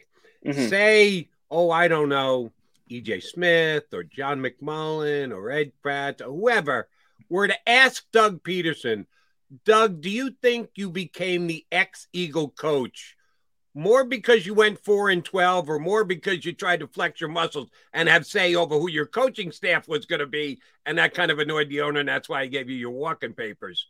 What do you think Doug's response would be? I don't know what his response would be. I know what I believe, which is the latter. I think that his ability or inability to build a staff that the Eagles, brass was happy with was kind of the final nail in the coffin. I think it was kind of like an impasse where it's like the head coach should be able to pick his staff. That's what Doug's opinion is. I'm a Super Bowl winning coach. I should be able to pick my assistants. And the Eagles top, Howie and Jeffrey Lurie, they're probably looking at it like, well, you're not doing a good job. We need to step in.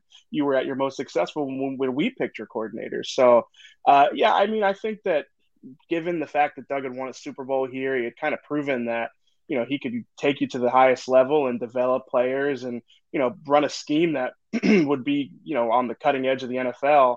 I do think that the biggest problem that he had here was his staff building. And I think that was kind of what unraveled things for him. So I don't know if he'd answer it honestly, but I think that's what happened. Yeah, that's what happened. But, it's kind of interesting that he did win a Super Bowl. And, almost from day one, they deferred more to Nick Sirianni when it came to building a staff. Now, there were certain guys, they told Nick, hey, it's probably a good idea if you want to keep Jeff Stoutland. It's probably a very good idea. And they went out and got him, Brian Johnson, people like that, a few guys. But for the most part, they let Nick do what he wanted to do with the coaching staff. And they never let Doug do what he wanted to do with the coaching staff. Very bizarre to me. Very bizarre.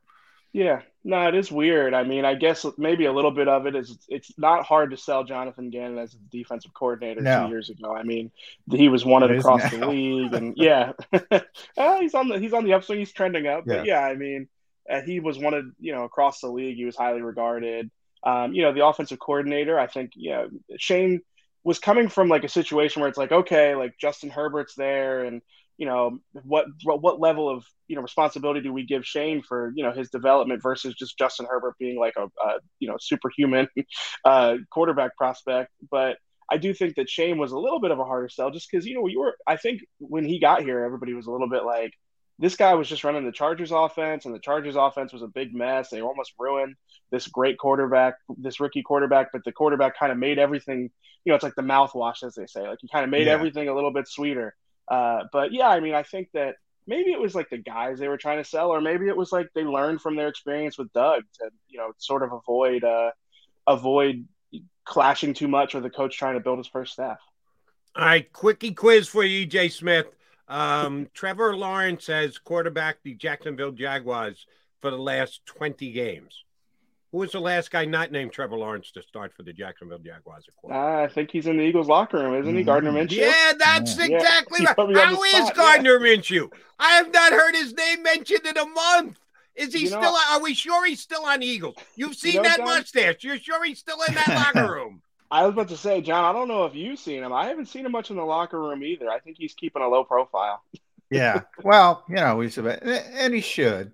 Gardner's a very competitive guy. I think, that great quote, I forget the exact quote. Maybe you remember it, about not taking number twos because he doesn't believe. Yeah. He wanted to compete with Trevor Lawrence as the number one overall player. And we're like, Gardner, settle down. And the same thing. You remember he played well against the Jets. He went into Nick Sirianni's office. He said, look, what can I do to be the starting quarterback of this team? And Nick was like, nothing. You're not the starting quarterback. So he's a very good backup. I think he's a top 5 backup, but I do think he's leaving after this season. He'll want a chance to compete, and the Eagles will have to go back to the quarterback factory and try to get a sustainable. But, You don't need it when Jalen Hurts is playing like this. Yeah. It's pretty amazing. And so I'll shift it to Jalen. You didn't see this coming, did you, Jay? No, I've said it all along. Like, all summer he was talking about, I worked on my mechanics, ball's coming out smoother, second year with the same play caller and the same offense. The coaching staff said he was, picking things up quicker. Everything was faster with him. And like, I heard all that and I was just kind of naturally skeptical of it. You hear that all the time in training camp. Oh, this guy is in the best shape of his life. Oh, this guy has never looked better. He's at the peak of his career. And it's like, you just need to see it. And through 3 games, like, Jalen Hurts was not, spinning yarn there. He was being honest when he said, like, I made significant improvements this offseason. He always talks about that, putting in the work all the time. Like, it shows. I think the Eagles have seemingly always believed that he was going to reach whatever his potential was, and it was just a matter of finding out what that potential is. And I think he has redefined the ceiling there. Just by, I know it's 3 games, I know it's a small sample size, but the throws he's making against, some of these defenses are throws I just did not see him make last year. The way that he's, in command of the offense before the snap, even, making checks at the line. These are all things that, like, we just didn't see as much last year. And I think, he's a hard quarterback to figure because it's like, what is his ideal ceiling? Like, there's not like an archetypal quarterback that you can point to, you think about Cam Newton, but Cam was huge. Cam's like 6'4", 240. You think of Russell Wilson. I don't know if Jalen's necessarily that dynamic on the run as a passer as Russell Wilson. And I don't think he makes, maybe some of the same type of throws that Russell Wilson does. I mean, there's like, just, it's hard to really figure out, like, what is Jalen's, what quarterback can you point to and say that's him at his best? It's not Lamar. He's a different type of player.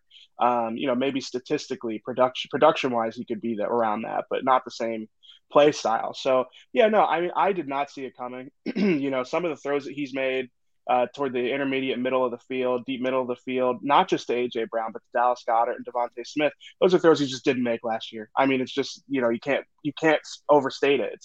It's a huge development piece for him. And, we'll see. There's going to be more tests as the season goes on. We'll see how he kind of fares through some of the, better defenses in the league. I still think there's a lot to improve on, even though they've been really productive. But yeah, no, I mean, you said it. Like, if I'm Gardner Minshew, like, I no longer view the Eagles as a place where, I might be able to compete for a quarterback job at some point. Like, no, Jalen is kind of establishing himself as a long-term answer for sure. And, oh, by the way, you can use whatever metric you want to rate quarterbacks, rating, and different. If you look at Pro Football Focus, they got him rated the number 2 quarterback in the league right now. Yeah. I'm a fan. I stumped for him all off season. I wasn't crazy enough to go, I think he could be the second best quarterback in the NFL. No chance, no shot. And I consider myself a pretty damn big Jalen Hurts fan. So he has gone above and beyond what expectations could have reasonably been.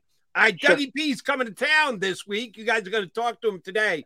What's the crowd reaction when Peterson first takes the field? How long will it last? And do you think they go video tribute? I think got to go video tribute, right? I mean, you want a Super Bowl here? I don't pay attention to that stuff. They were asking me.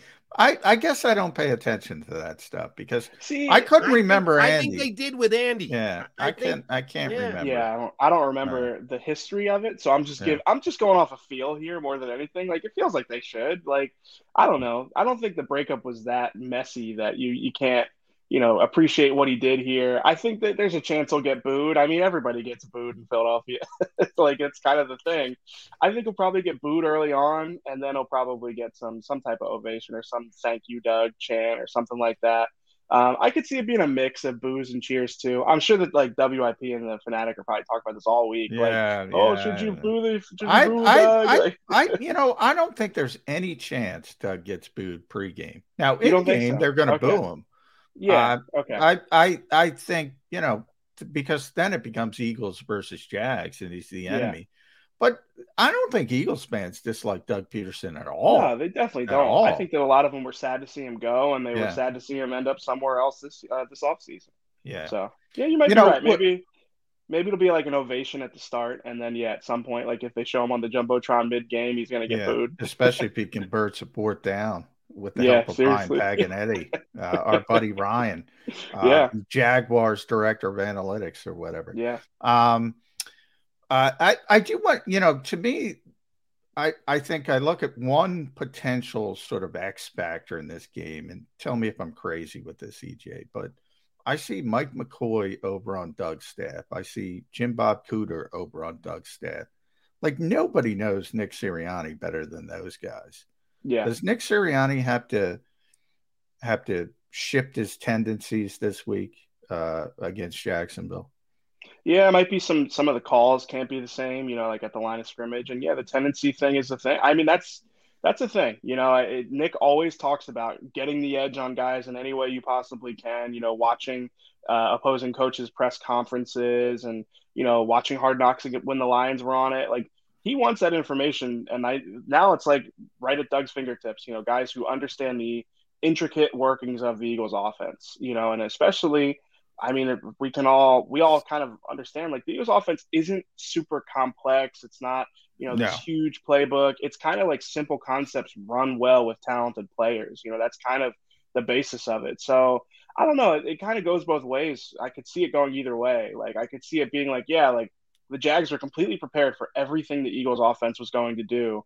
But like most teams probably are pretty familiar with what the Eagles offense is. Yeah, that's fair. And it's like the difference is that, like, okay, well, we've got AJ Brown and Devontae Smith, and you've got whoever you have on the other side. Like, good luck, Yeah. So I think it'll probably come down to the players, just because it's not like the Eagles have like this secret, exotic look that they only use in certain packages. I feel like even us watching the games, we kind of well, not according to Nick. Everything's secret, but yeah, it's very simple. Yeah. I say that all the time, EJ, and I get killed for it.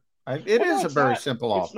It's not a knock. It's not like you don't like Jalen Hurts is still 24 years old. He's been a full-time starter. This is his third year.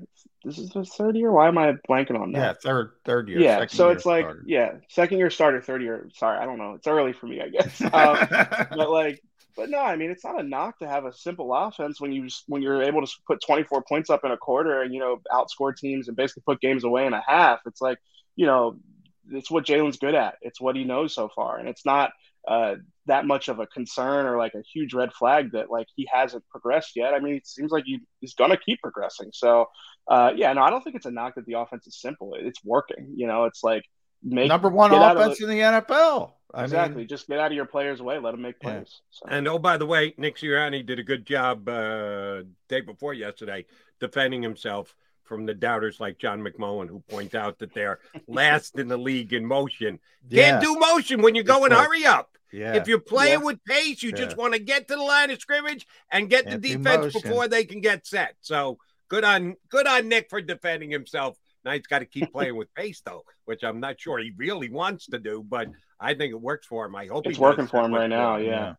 No motion for motion's sake, John. That's the no motion for motion's sake. Yeah, which is there's obviously Sean McVay is sort of the guy still in the NFL, and he's Mr. Motion. So it is an interesting disconnect from that standpoint. It's let me ask both you guys. Sorry to interrupt, John. How does Doug's offense compare to the rest of the National Football League when it comes to motion? Here in Philadelphia, Jacksonville now, the Eagles they use more than the Eagles. Yeah, well, that's most teams. Yeah, yeah, they use more than they use it. I think that Doug is smart. I think Doug is the type of coach that he uses it because it's like you can get just a tiny advantage sometimes from doing it. It's like even if it's just like I think against the Chargers, I noticed a couple of times that they'd have like the back rotate to the other side right before the snap, and they just do that just to mess with you. It's just to get you a little bit off guard right before the snap. Just that little tiny advantage you can get from a defensive lineman having to go, wait a second, like okay, now the back's going to go this way in a read option play. It's like just tiny. Winning on the margins, I guess. And that's kind of what I think of when I think of like Doug as a coach and as an offensive, mind is kind of just like those like little tiny advantages you can get kind of like adding those up. So they definitely use more than the Eagles, but I do think they have they kind of explain why the motion for motion's sake doesn't really make sense is because you can just throw it in just to Well, I love I McVay's description, illusion of complexity. It looks complex, but it isn't complex for them. And the goal is to get the defenders, moving their eyes and just being undisciplined. That's the goal of motion for the most part. I think a lot of people think it's for the quarterback to see what coverage you're in, but so many people use the Eagles version of defense, which basically starts out as cover 2, and then you go into your coverage, whether it's quarters, usually quarters, but it could be cover 6, cover 8, could be a bunch of different things. And you try to hold it so the quarterback has to make that post-snap decision, which Jalen Hurts, by the way, has been very good at this year. Yeah. And that's a big improvement. Yeah, and like the Eagles instead will just like use that empty formation with a running back out wide. And that's empty's another been good way. for him. Yeah. Yeah, and that's just another way to go, okay, if your number one corner is on the running back all the way out of the sideline, you're not in man coverage. Like, you're not wasting your number one corner on Kenny Gainwell. So, and defenses are getting better and better at hiding that anyway. If the defenses are not just going to keep giving you the answers, and that's, exactly what you're saying with Jonathan Gannon. Like, he's not giving you pre-snap answers. He wants to make you work post-snap while, people are trying to rip your head off. So, it's not that simple anymore. I get where the Eagles coaches are coming from, but I do think that, like, you've seen good coaches work it in for a reason. So, all right, EJ, coming off a week where the Eagles got 9 sacks, I'm setting this week's under-over total on sacks at 2.5. That's coming down pretty precipitously, but there were a whole bunch of reasons why they got 9 last week. I know the biggest one. You taking the under or the over on 2.5 Eagle sacks against Jacksonville on Sunday, and why? Yeah, I'm kind of with John. They're not playing Carson Wentz this week. Yeah. And Trevor Lawrence, I looked at his time to throw yesterday. It was really fast against the Chargers, I think fastest of the season, and it was probably, I think it was 2.3 something. It was pretty quick. If he's going to get the ball that quick, they're just not going to get to him. So I don't know. It really depends on what Gannon does schematically. Against Washington, it was really a point of emphasis. Let's take away the first read, make Carson kind of work through his progression, and sort of get Carson in that mode where it's like, okay, I gotta make a play here. I gotta push it down the field. I'm not taking the check down. I think Trevor Lawrence is, aggressive at times, but he's willing to get the ball out. So 2.5, I'd probably take the under. Honestly, I think this is going to be another game where it's kind of like the Kirk Cousins game, where it's like they didn't have a lot of sacks, they had a lot of pressure. I think that the Eagles' best case scenario, obviously their best case is that they have the over, but I think the most likely is somewhere in between. The Eagles affect the quarterback, but don't get much sack production because they're basically just getting those very high value pressures that Gannon talks about, where pressure is almost as good as a sack in some cases. And I guess the worst case is they really just don't affect the quarterback because they're playing off coverage and Trevor Lawrence is just taking what's there. So, yeah, I think that they could definitely come down to earth. I think they'll have their games where they have a lot of sacks. I do think it's a good front. I think that they can generate pressure against good teams. But I am just a little bit I have my doubts about them always having high sack games because of the way that the defense is structured. Yeah. In a weird way, and I've thrown this out a couple times to people, I want to get your thought on this, EJ. Does a 9-sack game hurt the Eagles from this perspective? They have a very good defensive line. I mean, that's how they built this team. They think that's the strength of the defense. They won a bunch of one-on-ones against Washington. You can't do that every week. I'm getting in trouble. It's not sustainable. I'll say that again, Jody. Good for you. You can't do that every week. And if it's expected that you're just going to win like that, all of a sudden you're in the third quarter, fourth quarter of a game, you're not getting pressure, and the defensive coordinator is expecting those guys to get pressures. Can that kind of hurt in a weird way when you have a game like that? So I guess are you saying maybe Gannon's I don't need to blitz, I can get pressure with these front four, front five? There's a chance. There's definitely a chance. I think Gannon will always be kind of creative in the way that he sends 4 or 5. You're seeing, I know people, I don't want to open up the Pandora's box of Hassan Reddick dropping into coverage, but you see those rushes where you've got TJ Edwards coming up the A gap and Hassan dropping into coverage. And listen, I have no quarrel with that. That is modern. You got to throw a curveball. I tell Elliot all the time, He's like, you can't have Hassan Reddick drop it. You can't throw a fastball, even if you're a power pitcher, every single time. Yeah. Right. You got to throw a curveball.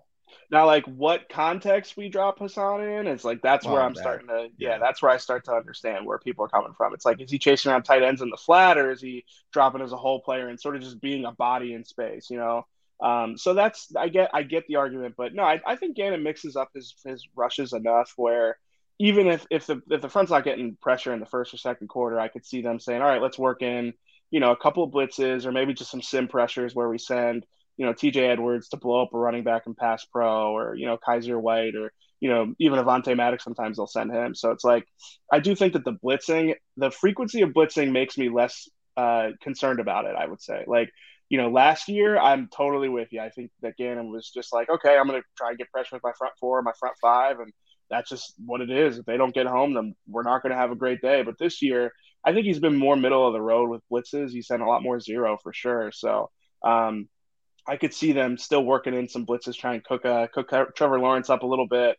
And I mean, he's a young quarterback. You might try to rattle him early in the game. All right. I preface this question with the fact that I know the Eagles are the #1 offense in the National Football League. And if it's going to tick off Eagle fans, I'll apologize in advance. Tell me the Zach Pascal jet sweep is not on this week's play card for the offense. Yeah, that one was a head scratcher. I mean, I know that Nick loves Pascal and they really appreciate the contributions he makes doing all the dirty work, but I don't know. It's one of those like coaches getting in the way of themselves almost, where it's like, let's get Pascal a touch on a jet sweep. Like he's going to score and we're going to sit there and talk about how awesome he is and how, you know, he's our lunch pail wide receiver 4. Like, you know, that kind of felt like that. Now the shovel pass, I know people were mad about that one too. I thought that was actually a pretty well drawn up play. It just just wasn't like executed properly. I don't know. It's kind of just weird timing wise. But yeah, the Pascal jet sweep I think you got to crumble that one up, throw it in the trash. Get the guy. I mean, he gets touches every game. He runs that they run that I call it all triple option, even though it's not really triple option, where he runs that flat route and Jalen kind of just tosses it out to him. Yeah. That's like one of their bread and butter plays, and that's the Pascal. So I don't think you got to worry about getting that guy touches. And he doesn't seem like the type of guy who's going to be upset if he doesn't get a lot of touches either. So, I think that was just maybe a little bit of, like I said, coaching hubris, maybe. Agreed. Yeah, a little bit of haughtiness. You know, if they are going to run that play, because there is one thing. If I look at this Eagles offense and if I'm a defensive coordinator, I don't know what the heck I'm trying to do. Like, who am I trying to stop? But if there's one nitpick, I would say it's they don't have a manufactured touch player. What they tried to make Jalen Reagor in, I haven't been able to do that.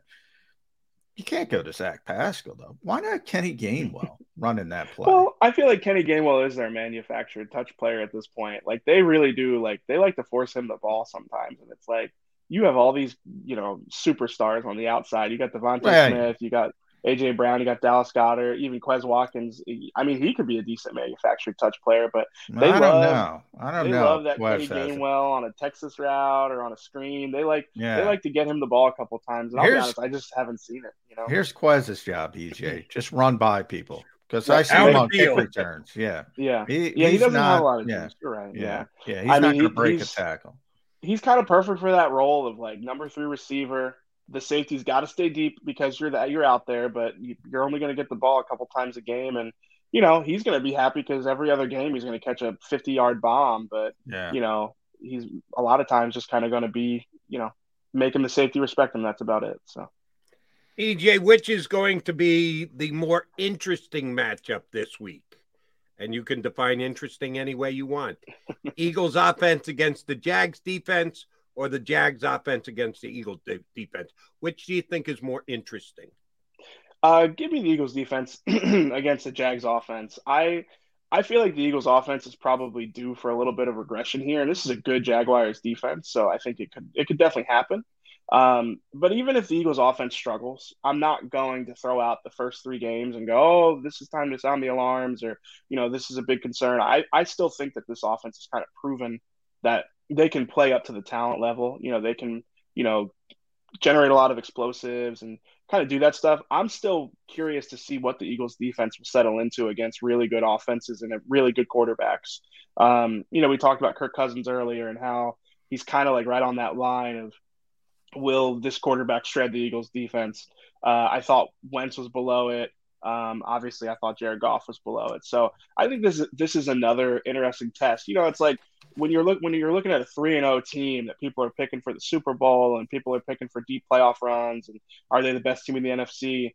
It's really just like we've seen them play 3 games and they've passed every test so far. And it's like there will be more tests. And I think as far as like which side has the bigger test, I'd say it's the Eagles defense against a good Jags offense with some talent. And like we mentioned, like the best quarterback they faced and a really good play caller. So yeah, I'm curious to see how the Eagles defense fares. I think, if they'd struggle, it's not, the end all be all. You can't throw out the first 3 games for them either. But I do think that it's an interesting test to kind of gauge like what are the Eagles going to be down the stretch? What are the Eagles actually a Super Bowl contender? I think we'll get more answers to that, after Sunday. At EJ Smith 94 tells you a couple things where to follow EJ on Twitter, and he's a lot younger than me. Inquirer.com, read him there. Covers, does a great job with Jeff McClain.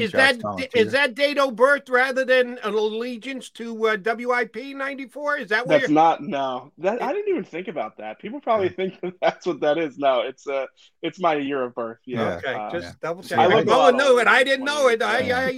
My bad. I'm sorry. Yeah. No, it's all good. I'll leave you with this. Another week, another player of the week for the Eagles. Every week, Brandon Graham, defensive player of the week. And people get too upset about these things, but why isn't Devontae offensive player of the week? I would have went Devontae more than Brandon this week. Yeah, I think that it was one of those like the Super Bowl MVP to the Giants defensive line. I think it was one of those. It's like, you guys had nine sacks. Like, we got to give this to somebody on that Eagles defensive line. Why don't we give it to, Brandon Graham? We know him. He's coming off a tough injury. Let's just toss that one to him. So I'm with you. When I saw like Devontae, as I'm like in a malaise, like early in the morning, I'm reading Twitter and it's like, I see Devontae Smith, NFC offensive player of the week. I'm like, oh yeah, that makes sense.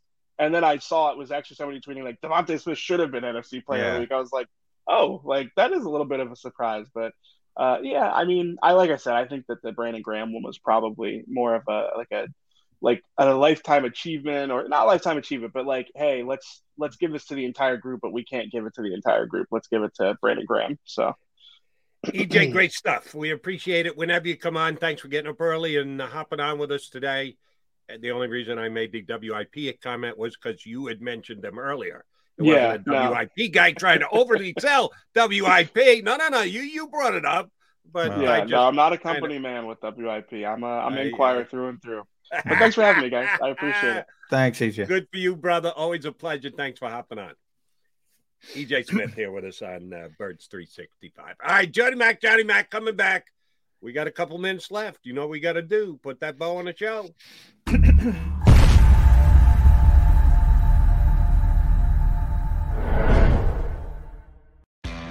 Go to get your game on. Go for the beers. Go for the cheers. Go for the hit and the hits. Go for the stakes and the stakes. Go to get your parlay on. Go to get your party on. Go for the scene. Go for the screens. Go for the gallery. Go for the win. Go to Ocean. Visit theoceanac.com to plan your visit. The greatest fans on earth. It's a bold statement, but would you expect anything less from Philadelphia? 58 years of heartache creates a toughness, a grit, a resolve not found in most. Sure, our prayers were answered, but now that we've had a taste, we're looking for more. Pondley Hockey, official partner of the Philadelphia Eagles. Action News at 11 with Rick Williams. It's the team you trust to bring it all together. The stories that impact your community. A sports roundup for the locals. And the AccuWeather forecast you depend on. Action News at 11 with Rick Williams. Go passionately. Go fearlessly. Go confidently. Go Birds! Go confidently towards your goals with First Trust, Philly's hometown bank for nearly 90 years and the official bank of the Philadelphia Eagles. We're focused on getting you over the goal line. So go with conviction, go with trust, Go Birds! and go forward with us by your side. First Trust Bank, the official bank of Philadelphia dreams. Oh, and go Birds.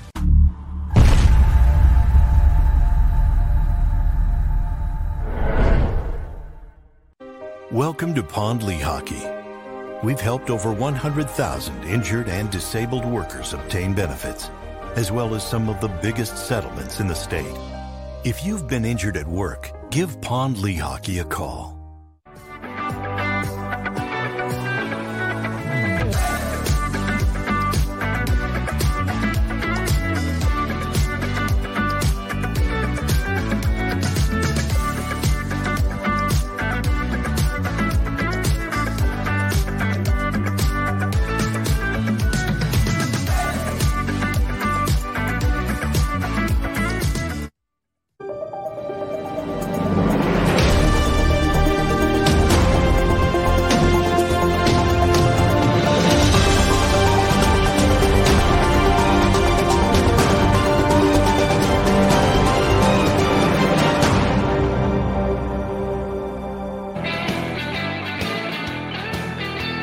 Down the home stretch of a Birds 365 Wednesday get-together.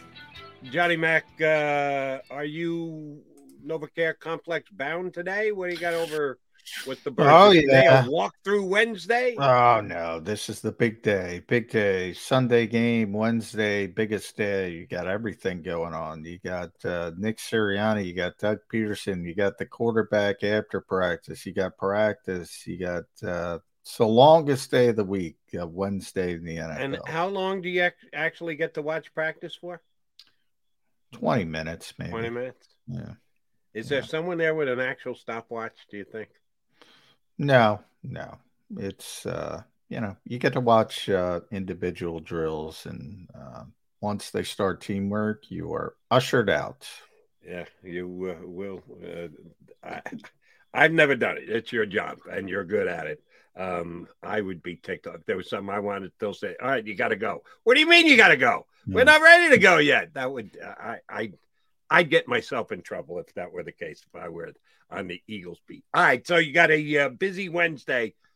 What do you think? You want to make a kind of look into the future?